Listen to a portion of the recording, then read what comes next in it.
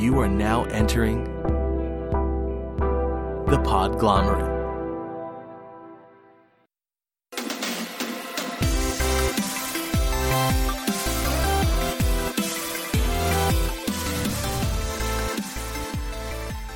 Hello and welcome to Plus 7 Intelligence, the show about how games impact people. My name is Chess. In today's episode, I'm talking with the authors of a book about how video games approach philosophical topics. Because a lot of people don't think they're interested in philosophy, but video games bring up a lot of philosophical topics all the time, and they bring it in a way that is easy to understand and easy to get into. So I think video games are great at kind of tricking you into getting into philosophical discussions and, going through philosophical debates in your mind. And I've thought that for a while, so I'm really excited to talk with two people who have really dug deep into it. So even if you don't think that philosophy is your thing, stick with us, and I bet that we'll mention a game that you like and that you're interested in. So I think you might be surprised. Before we get there, I gotta talk about one thing. If you're listening to this on launch day, then tomorrow I'm giving out another game. I'm giving out Luna's Wandering Stars, which is a game from Serenity Forge, which I talked to the creator of Serenity Forge in episode 5 of this podcast. This is a really interesting game, and I'm looking forward to getting it into someone's hands. So if you are interested, go to the loot page. That's plus7intelligence.com/loot, LOOT. There's also a link in the show notes. Just go there. It's very easy to enter. To enter, all you have to do is some things that you're probably doing every day anyway, like visiting a Facebook page, following a Twitter account, leaving a review. Any one of those things will get you entered into the drawing. Not only that, but you'll be entered into future drawings as well. So if you like what's going on with the show, check out the loot page, do that. It's a great way to support the show, and you might get a sweet game out of it. All right, now that we've talked about that, we can get on to the interview. All right, I'm here with Jordan Erica Weber. She writes about video games for The Guardian and is the resident gaming expert on The Gadget Show. And Dan Griliopoulos, a journalist who has also done scripting for several games and is currently the content editor for the simulation firm Improbable. And they are the authors of the book 10 Things Video Games Can Teach Us About Life, Philosophy, and Everything. So thank you so much for coming on the show, you two. Hey, thank you. Yeah, it's a pleasure to be here. So what inspired the creation of this book? I guess for me, I think we probably both of us, we both have a lifelong love of games and philosophy. We've always played games, we've always studied philosophy, we've always read it, and I studied at the university, I think Jordan did as well, and we met at an event. I'd already started writing something about philosophy of video games, and I met Jordan, and she knew modern philosophy better than I did by a long way, because I kind of start with Plato and stop mid-18th century. And then that's an Oxford student for you. Yes, exactly. Everything's a footnote to Plato. So and then Jordan had the chutzpah to go and pitch the book to somebody, and that's where we went from there. We were at a party, and I heard Dan telling somebody else that he was thinking of writing a book about philosophy and video games, and I'd had the same thought in the back of my mind for probably about a year, and I panicked because I thought Dan was going to beat me and that I would have lost my chance. So I told him I'd also been thinking of writing a book about philosophy and games, and Dan very kindly said that we should write it together. And then we realized that we'd studied completely separate spheres of philosophy anyway, because Dan went to a very old-fashioned university, Oxford, and I went to a very modern university, Warwick, which is only about 50 years old or something. So I have a very modern outlook on the subject, and we just studied completely different topics, so we were able to kind of divide up the whole school like that. Yeah, I guess, you're kind of more modern metaphysics and that kind of stuff, and I'm more ethics, really, when it gets down to it. Which is quite funny because I was on BBC Radio 4 Woman's Hour back when I was at university, when I was about 20, talking about why there aren't more women philosophers after graduate level. And they said that there's this stereotype that women like the soft subjects of philosophy, like ethics, and men prefer the harder subjects, like the analytic stuff. And we've kind of subverted that stereotype. Yes, well, I think I'm quite feminine and you're quite masculine when it gets down to it. But you are quite soft. Anyway. Yeah, so that's where, and then I went to a book launch and I found a publisher and I accosted him at a party, and now we have a book. Oh, that's great. Yeah, I definitely know that fear of you see someone who has a project that's similar to one that you're just starting, and you know it's your idea, so you're super protective of it, and so you're terrified that someone else has that idea too.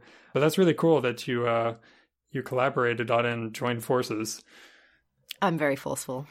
I don't think you could have. I'm very soft. No. Yeah, I'm very soft. I was just happy somebody else was interested and was keen to explore the same topics. So yeah. Well, we knew we'd at least have one reader each. Each other, yes. Oh, that's great. So how did you decide which topics you would explore in the book? Obviously, philosophy and ethics has a lot of possible avenues to go down. Well, I mean, as Dan said, he'd already written something. He'd started writing anyway, and I'd written an essay about BioShock Infinite and personal identity. So we both had kind of good starting points of topics we knew would go in the book. And then I think what we did is we made lists of the subjects we'd studied at university, and then picked the ones we could remember best anyway. And we picked out ones that we thought might work, and then we found that a few of them didn't work and got rid of them, and then kind of panicked. And I think we each ended up adding a bonus chapter to make it up to 10, because the publisher wanted 10. Because it made for a sexy book title. Yeah, I think we actually ended up with about 30 chapter ideas, which we cut down to about. You. Yeah, we cut them down to about 10, and then and then we had to kind of. Well, I think for me it was something like we were trying to write a chapter about philosophical logic, and I spoke to Zach Barth, who created Infiniminer, which was a precursor to Minecraft, and created Space Chem and Infinifactory, and these wonderful logical games, which basically teach you to think rationally. And I spoke to him and I said, is there any basis, in philosophical logic? Because philosophical logic divided from mathematical logic, probably in the late 19th century.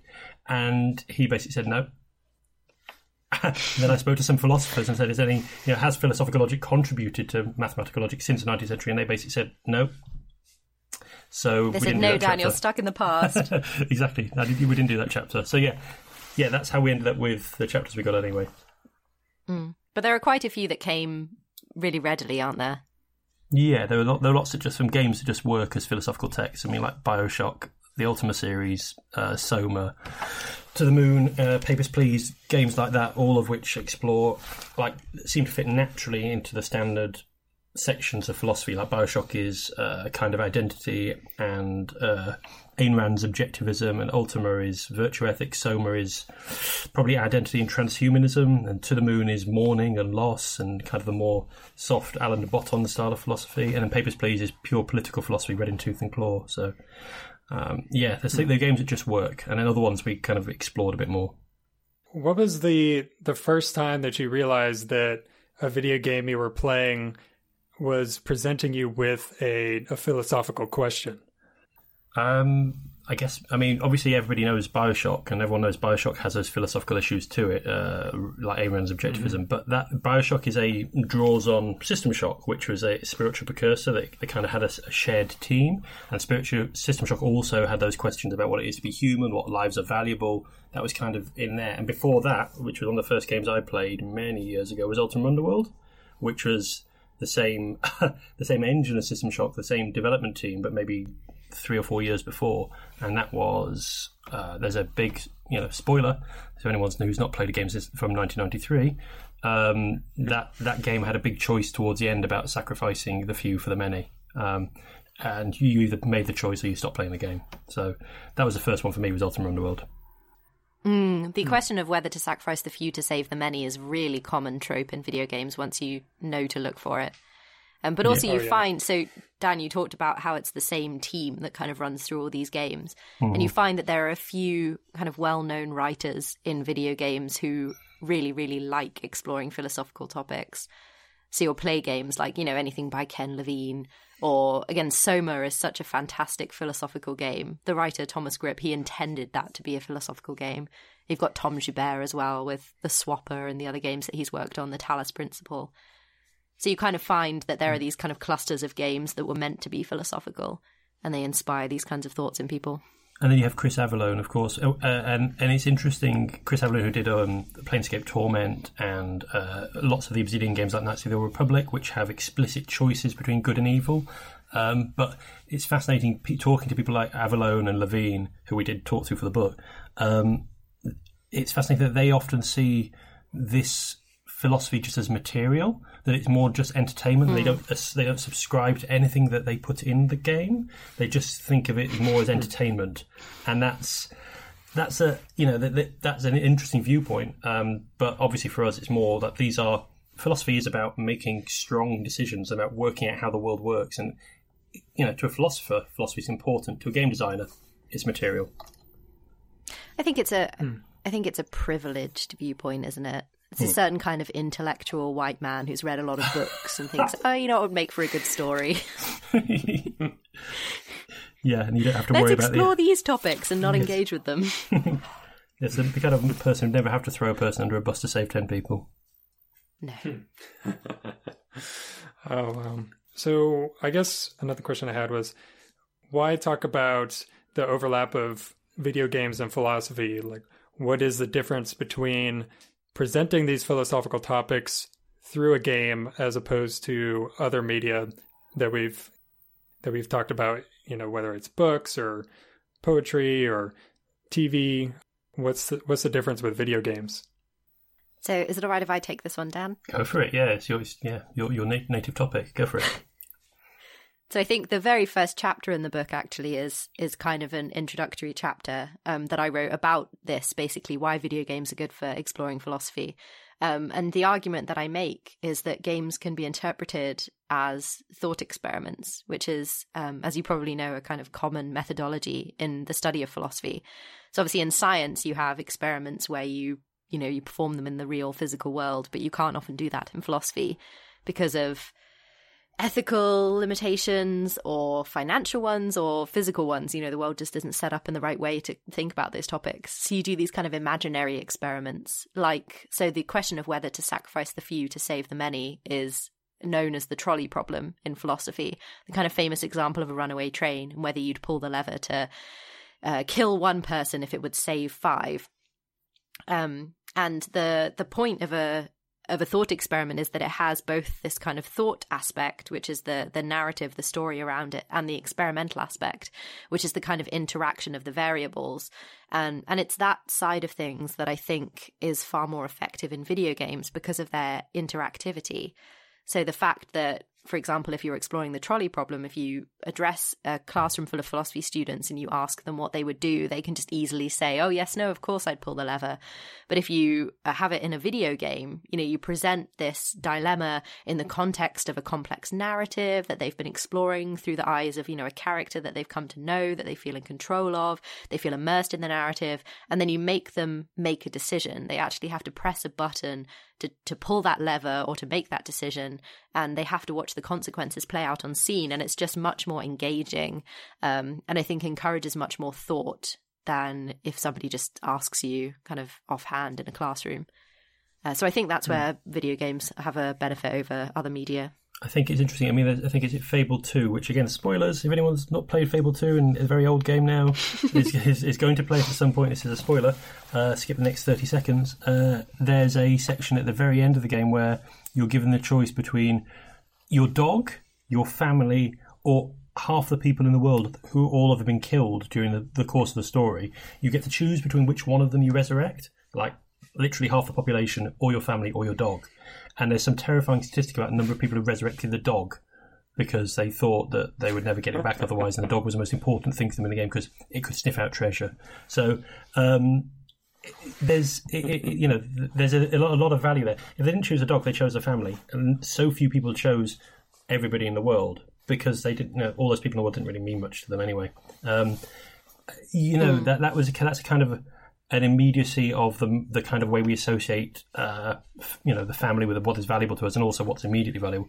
That said, there was is it Pippin Barr, who is a kind of a lecturer and a games academic who makes kinds of philosophical games on the internet. He made a version of the Trolley Problem online, and it's a very simple game, but when you play through it, at some point during the game, it asks you for the name of someone dear to you. And then towards the end of the game, when you have to throw that lever to kill somebody and save 5 people, it puts their name in place. And I put my daughter's name in it. And as Jordan said, as a classic philosophy student, I would always answer, yes, I'd kill the 5 people to save the 1. That's the thing I'd do. I was unable to click the button to kill the representation of my daughter, even though it was only her name, rather than the 5 people. And completely irrational, but it's a completely emotional response I was having to that very simple problem from a very simple game. That's incredibly revealing. Yeah, it's incredibly revealing my native immorality, which I must look deeper into when I get a chance. But yeah, there's a whole other section with video games that they're also interactive. They are about interactivity, and as Jordan said, they give an exploration of how free will actually operates in reality, rather than how we hope it operates and how we want to think about ourselves. That's what games are, and they do present moral questions to us natively. People use them to create their own morality. I think there's a quote at the beginning of the book from Edward Snowden where Glenn Greenwald, the journalist, is interviewing him, and he realises that Snowden has drawn his morality explicitly from the video games he played as a child. Things like Tekken, which told him that the good person was a person who stood up to oppression and stood up to overwhelming odds and succeeded that way. And that's one of the reasons Snowden did what he did, which was to release all those files. And whether you think what he did was a good thing or a bad thing, he did a moral thing because he'd been educated in morality by video games, which is bizarre. But that's the modern world, and that's how a lot of us... that this is the media we are most exposed to, and this is the media where we have interactivity, so we get to make those choices, and we get to used to making choices which are good choices, subjectively good anyway. So did I do the rambling thing? And I just wanted to add that one of the main reasons I think that video games are good for exploring philosophy is that video games are fun. And there are so many people out there who, if you gave them a philosophy book or a video game, they definitely prefer the video game over the book. So if you want to get, especially young people, interested in philosophical ideas, you're better off giving them a game, if we're being honest. Yeah, and I think it's interesting because now there's a lot of social experiments and brand research and all these different ways that people are collecting information about people's behavior using games.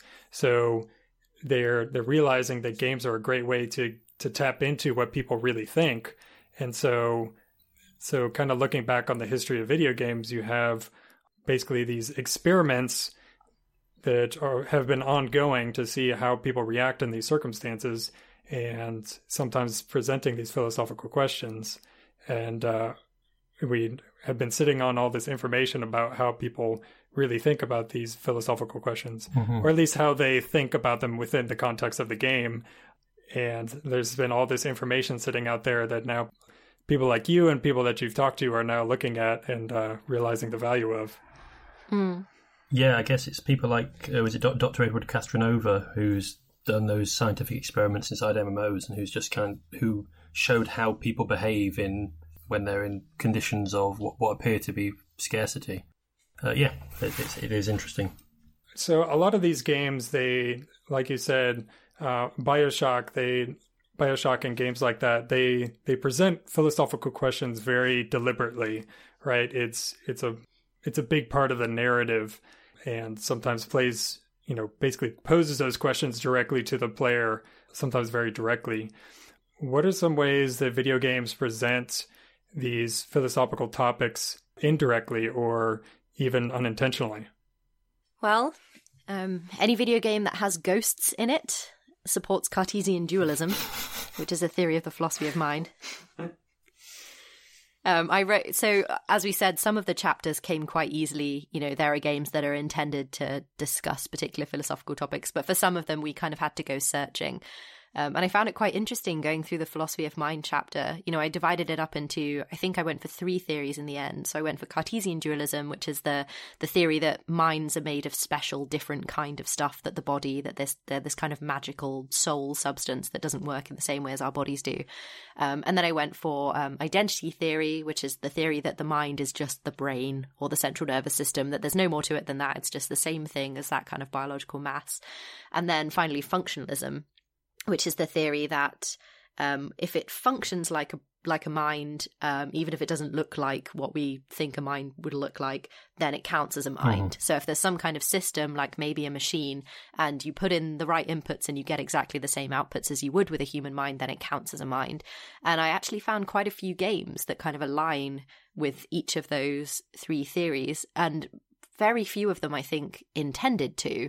It's just that if you put robots in your game, then you support functionalism. And if you put ghosts in your game, then you support Cartesian dualism, because you support the idea that there's a kind of separate magical soul separate from your body. I guess Soma is probably the only game that we could say did that deliberately. And again, it's a fantastic... I mean, if you want to... If there was one game to play that talks about philosophy in video games, it's Soma, because it is such a masterpiece in how it indirectly makes you experience all the philosophical questions about identity, about transhumanism, and about philosophy of mind, just crammed into a very well-crafted horror narrative. Yeah, I hated that game when I first started playing it, because I thought it was just a kind of regular horror game, and then when I realised what it was doing, I fell in love with it. It's one of my favourite games now. I guess the thing is that when games unintentionally present philosophical questions, that's the same as when books or films do, because you can interpret anything into a text. The intention of the author is alien unless you actually want to hunt it out, and even then you can't rely on the word of what the author says, because they didn't always mean to do the things that they ended up doing. So you can read anything into a game. We were actually looking for games that either intentionally did this or were so true to a particular philosophy that they just fitted naturally with how we would want to talk about that philosophy and how ancient authors and modern authors have talked about that philosophy. The quote you gave, or the story about Edward Snowden, I didn't know that. That's really fascinating, but it really underlies how significant the video games can be in shaping people's philosophy and, you know, sometimes their ethics. I think that this is really relevant with, you know, a lot of these topics that you're talking about. They're topics that are from science fiction, but now with things like artificial intelligence and, you know, the rise of automation, now these topics are very relevant, because how you relate to an artificial intelligence, a lot of people had a majority of their experience with quote unquote artificial intelligence with NPCs in a game. And then now it's going to be in your house, you're going to have an artificial intelligence that you deal with day to day. So these topics are very relevant to modern life, or soon to be modern life.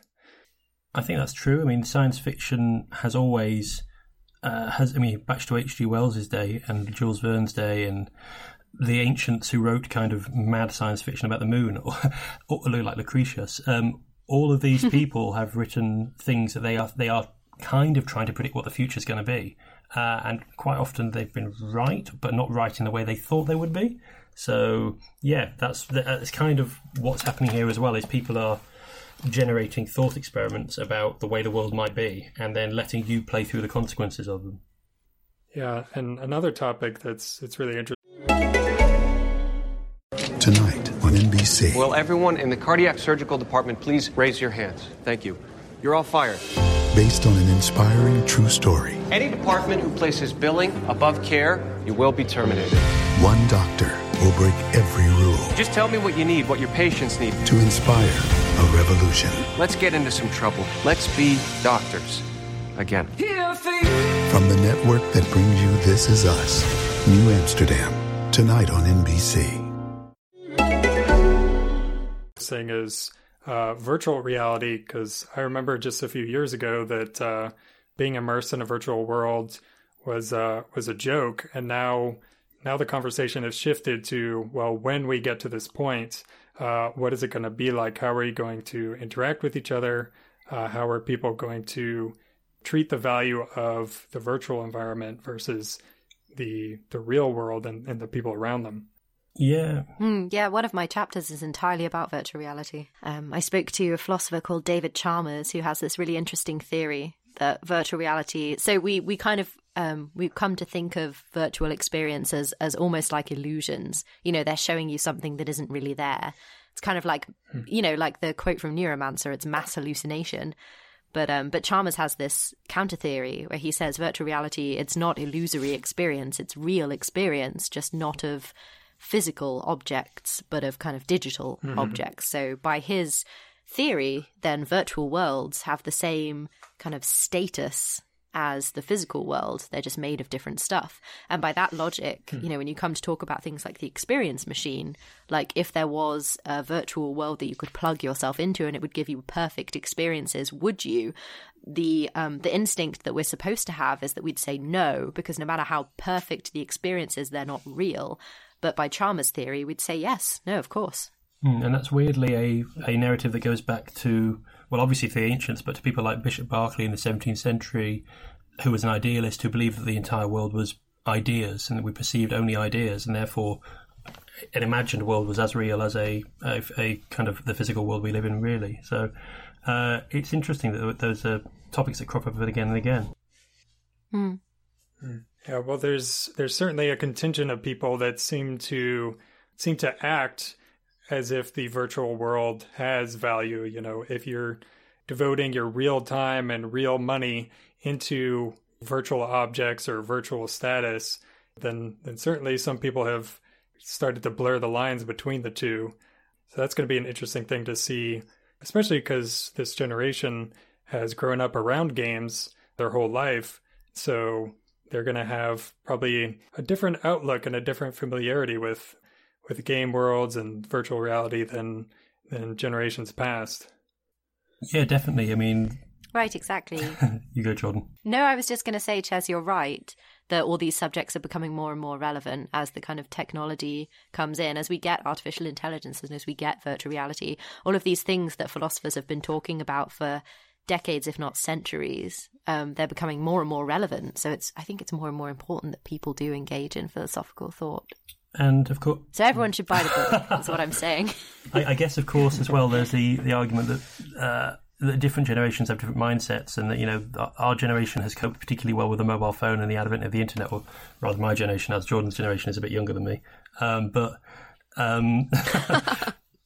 yes, so it's entirely plausible that virtual worlds could have equal value or superior value to the tedious physical world, and that, you know, we're obviously seeing that trend in America at the moment where there's reports are coming out that lots of young men are not working anymore because they prefer to spend their time in virtual worlds. That's an interesting trend. It tallies with, you know, it could be the thing that saves us if automation is going to take over the world. If all of the jobs are going to be taken by robots or cobots, then having virtual worlds that the people who can't work can retreat into is valuable and will save the world. Yeah, that actually reminds me of one of the things that NASA is looking into for deep space travel is, what do you do if you have astronauts up there that have essentially nothing to do while they're in 3 months of transit? How do you prevent them from going insane, being locked in a box? One of the ideas is to actually create a game that can interact back with players on Earth so they can feel that connection and they can have that constant mental stimulation, the constant motivation that WoW players on Earth have, something to keep their mind activated, to keep interested in. So yeah, I mean, once you magnify that by suddenly 10 million artificial intelligence or robots have taken 10 million jobs, what do you do with those people? How are they going to live their lives? Even avoiding the whole topic of the financial and economic impact, you know, what do they do with that time? How do we live in a world where people's needs are taken care of, but they don't have anything to, you know, they don't have a job to go to 40 hours a week? Yeah, I suppose we strap them all in VR headsets and set them off into space. Leave Earth under the rule of the robots, and then we end up with Nier Automata. Oh, spoilers! I've not finished it yet. Isn't that the start? You know, at the beginning that humans have gone.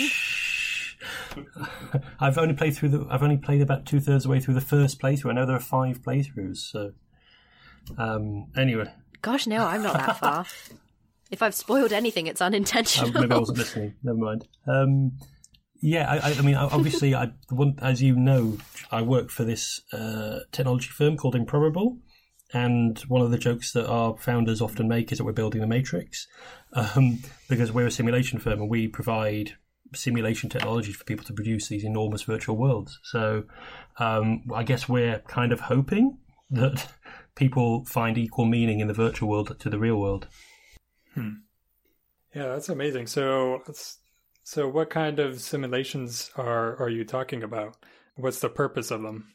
Well, I mean, there are different purposes, and sorry for hijacking this conversation, Jordan. But we have worked with corporate clients, and we work with games clients. So games clients like Bossa Studios, who made Surgeon Simulator, and making a game called Worlds Adrift, which is a full 3D, 1,000 kilometers squared, physics-enabled game where people go and build floating spaceships. They're all built out of physical parts, and then try and fly their way through storm walls in this open world, weird floating islands universe. There are games like that. So that's a game that's been done, and we've also done things like build complete simulations of cities, where they simulate the power, they simulate the telephone network, they simulate pedestrians, they simulate the buildings, the sewer network, and then they work out what happens if you knock out the power in like a particular spot in the city, that kind of thing. So, simulations that parallel the real world, simulations that are just for games, or simulations that interpenetrate the real world and hopefully will have a similar kind of value to the real world, or draw value from the real world, like Pokemon Go does. I see you have one chapter on government and rights, and how like some historical games interplay with those ideas. Can you talk about that a little bit? I guess that's my chapter then. Yes, it's okay. Sorry. Yeah, I mean, I think we start from the point that we go back to things like Plato's Republic, which is the first kind of proper thesis we've got that exists still anyway, on what it is for a just society, what a good society would look like. And games have produced lots of different theories and lots of different models for that. Some very clever games like the Europa Universalis and Crusader Kings series from Paradox have been almost like essays on what happens if you vary every aspect of a government, at least in the medieval eras, which is what they cover. So if you have royalty that inherit by divine right of kings inherit by particular forms of lineage, where the oldest woman inherits, or the oldest person of a given generation inherits, what happens to the system of government? Or you have games like Rust, which seems like a really primitive, violent game, but provides an excellent kind of explication of theories about the state of nature, which philosophers like Hobbes and Locke and Rousseau talked about, how we build up from a primitive, violent state of nature and how people form societies. People in Rust try to form societies. They try to make friends with other people and try to build fortresses and create societies, and then the game resets and they have to do it again and again. And how they cheat their way through that is a good look at how, at the concept of a justified revolution, which is something people have to do every now and then when a government, like the developers of the game Rust, don't give people the ability to develop further in their society. So there are lots of games that explore government rights and politics in lots of different ways, but I could talk about that forever. I probably shouldn't. Oh, that's great. I realized I skipped over one of my own questions, which was, who is the book directed to? What is the goal of the book, and who are you addressing it to? I think I wanted to write something that would... my initial goal was to write something that would finally make use of this philosophy degree that I have, that is otherwise not, it's not the best thing to have at the top of a CV. But I think as far as an intended audience, I wanted something that would introduce philosophical ideas in an accessible way, because so much of philosophy is just illegible. Philosophers are terrible at writing. You can't understand anything they're saying, especially the analytic lot. And I just wanted... I think philosophy is in crisis, especially in this country. Philosophy departments are being closed in universities. It's not taught in schools, and it should be. And I just wanted something that kind of introduced those fascinating conversations at a kind of basic level. And if there's anything that everybody loves to talk about, it's video games. So they just seemed like a great kind of door to open onto the world of philosophy through. Yeah, that definitely makes sense. I mean, I know you mentioned earlier everybody has played games, and so it's a way to kind of be a bridge to bring those topics in. You know, I know that when and they're topics that, you know, maybe aren't addressed in other media or not addressed in the same way, where people are becoming an active participant in, you know, making a, you know, even if it's a kind of fake philosophical choice, they are the one pushing the button, directing the train to go, directing the virtual train. You know, I know that when I played Mass Effect, particularly Mass Effect 2, there were so many conversations about the decisions in that game. The one I remember that was like really got the most discussion was, what do you do when there's a race of artificial intelligence and they've gone rogue, and you have an opportunity to either completely destroy them or reset them? And so there's a whole bunch of overlapping philosophical questions of, well, there's the morality of it, and then there's just the base level of what do you believe about machines? Can they have their own free will or their own agency? And that one scenario, that one mission sparked all this debate and all this discussion. And that's really amazing that it brought that discussion to people that, you know, may never have thought about it in those terms, or never went to a philosophy class, never were taught about these different topics.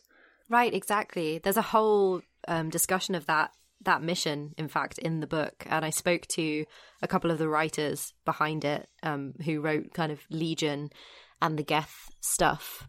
And it's just really, really fascinating conversation that I had with them, actually, about the way that the kind of morality system in Mass Effect actually may have restricted what they were able to do there, because you have to assign choices in that game to either Paragon or Renegade, which suggests that one of them is better than the other.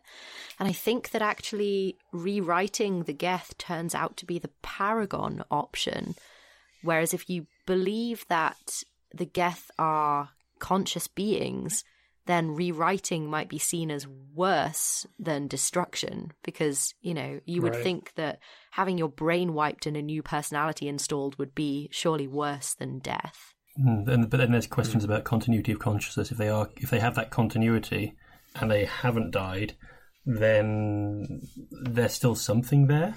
So yeah, there's a whole discussion about it. Certainly, it's a discussion that goes over identity. Over the problem with philosophy is, as soon as you start a conversation about one topic, and it's got a concrete example, it goes into every other aspect immediately, and you have to have a whole network of beliefs that all support each other, which is kind of impossible. So that's what philosophers want to do, is to make sure that their idea structures are as rigorous and perfect and diamond-like as possible, that they're clear. And then we run into the real world, and we have to make a compromise somewhere. All right, awesome. So this was a great discussion. Was there a point in your life that you were playing a game and you can see the effects that game had on your philosophy? Did a game, you know, have a formative role in shaping your philosophy about anything, any particular topic? Do you know, I don't know about kind of reaching back into older games, but I do know that the kind of moment that I realized that we were actually onto something with this book was when I played Fallout 4. And I sided with the Institute. If you haven't played Fallout 4, the whole game can be interpreted as a thought experiment about the synths. So it's AI again. These are robots that look like people. Everyone in the Commonwealth in Fallout 4 is very worried about these people, these robots. And you have to pick a faction to side with. You can side with the Institute, which is the kind of scientific underground that make the synths. You can side with the Brotherhood, which is a kind of religious group who think that the synths are an abomination and they want to destroy them. Or you can side with the Railroad, who think that the synths are conscious beings deserving of rights, and they are trying to free all of the synths that they find and let them live as humans. And I ended up siding with the Institute. And it was only when I came to write the chapter afterwards that I realized that I had thought myself a functionalist who believed that if something functions like a mind, then it is a mind. And yet in this game, I'd found myself siding with the group that was kind of reclaiming these synths and wiping them so that they could be reprogrammed and repurposed. So I've actually found a conflict within what I thought I believed. That's fascinating. I guess for me, I played, as I said earlier, the first game I played properly through was probably the Ultima Underworld games, and then the Ultima games themselves for me they are thoroughgoing explorations of virtue ethics, which is the ethics that there is a good way of living, and you can tell the good way of living because a good person does it, and that there are particular virtues that the good person has, and you know that's if a person has all these virtues, that's a good person, and they're the person that does the good acts. So it's not the consequences of their actions, but it's which is utilitarianism or consequentialism, and it's not the rules that you follow, which is deontologism, duty ethics. It's the individual themselves. And I played these games, and I love the structure of the world, and I love the various philosophies that every enemy had its own version of virtue ethics. But it made me think that all of these societal ethics, like virtue ethics and like duty ethics, are all just society based, and they aren't good guides to what is a good way to live, because they are so subjective to each society. And that utilitarianism, however compromised it is by the difficulties of working out what the right thing to do at a given time, working for the happiness of the greatest number, that does seem like an ethical thing. So that, yes, I guess in a negative way, the Ultima games established to me that utilitarianism is the right way of living rather than any other ethical system. That's fascinating. So I guess in general, are you optimistic about the philosophy that is being presented to players, or do you think overall that the philosophies and the fact that philosophy plays a role at all, are you optimistic about the potential influence that these games are having?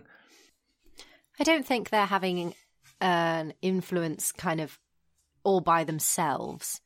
I don't think anyone needs to be worried that anyone is getting their ethical positions solely from video games and not considering the real world and their real relationships and things. I think it's just another framing device to get you thinking about these topics in a different light. You know, you can think, oh, in real life I might have said that, but if things were different, which is what video games really are, you know, they're a question about if things were different, what would you do? They're kind of counterfactual. Then what would I do? And I think it broadens your ability to think about things rather than pointing you down a particular path at the exclusion of all else. Yeah. So I am optimistic. I guess all media vary heavily. So, books and films, they all have their video nasties and they have their pulp fiction, and there are those things for games out there, and there are also wonderful indie games and wonderful mainstream games. And the mainstream games have to hide the philosophical insights a bit better, but there are games out there that have that value, and I think you can't say of games in general that they're good or bad. I think that you've got to look at individual games. You look at that Dragon Cancer, and it's a wonderful exploration of, not wonderful, depressing, but a wonderful exploration of what loss is and how parents can cope with the loss of a child. That's an interesting game, even if it's not a huge mainstream game. So I would not necessarily say that the Call of Duty series is necessarily so philosophically interesting, though there are political considerations about the no Russian element of Call of Duty Modern Warfare 2, I think. So everything has its use. Oh, and I think you've mentioned Call of Duty in one of the chapters. I guess what we're saying is, when you say you can't dismiss all of video games just because some of them are bad, it's a similar kind of argument to saying just because there are some books that, I'm not going to name specifics, but some books that might incite racial hatred, for instance. You wouldn't say, are you worried about books then as a media? Are you worried about the influence that books can have on people? So I guess that's the argument. I wouldn't damn Dan Brown just because he's no good to read. All right. That might be a good point to end. So how can listeners find out more about you and about the book? We're both on Twitter. So I'm Griddle Octopus on Twitter, or I've got my website at funambulism.com. And I'm unpronounceable Twitter handle, JAWSEW, which, ask me if you need an explanation of what that means.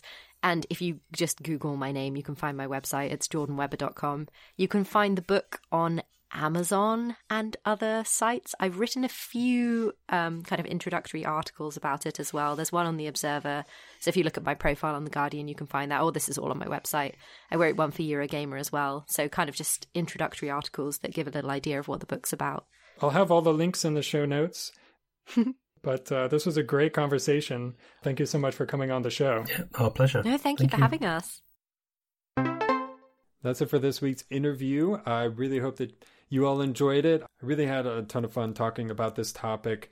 And for the people listening, I hope that maybe you'll go back and look at the games that you've played before and you start thinking about, maybe you were hitting on some philosophical topics in those games.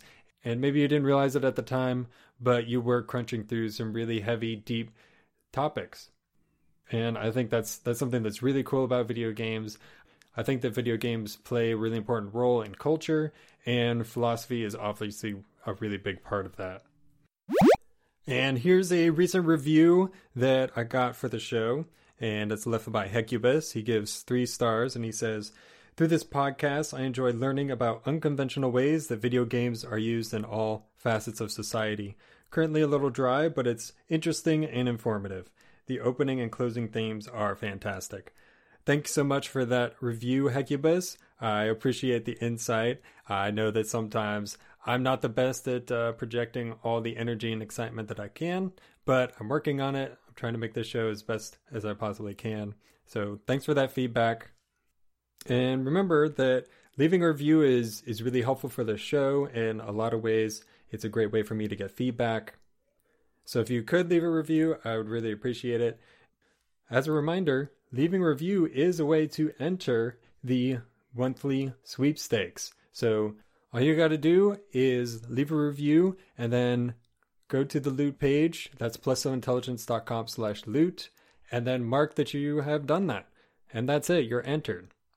And if you go to the loot page, it actually gives you a nice big button that'll take you to the show's Apple Podcast page or the show's Stitcher page so that you can leave a review in either of those places. So check out plus7intelligence.com/loot to enter. The next drawing is the day after this episode airs, so act fast. Even if you miss this month's drawing, be sure to enter so that you can get into next month's drawing. And speaking of next month's drawing, it's a little early, but I'll go ahead and announce the game that I'm going to be giving away next month. So that'll be December 7th, 2017. And I'm going to be giving away the Stanley Parable. I thought that this would be a perfect game to give away on the heels of the philosophy episode of this podcast. So I haven't completed the Stanley Parable yet, but I really enjoy games that kind of mess with your head a little bit and break your expectations. And this is a great game that does that, and it does it in a fun and funny way that might actually bring up some philosophical topics if you really dig into it. Or if you don't want to, it is just good fun. So if you're interested in that game, the drawing again is going to be December 7th. Enter soon so you don't forget. Right now if you can. And that's everything I have for you this episode. I hope you have a great day, and I'll talk to you soon.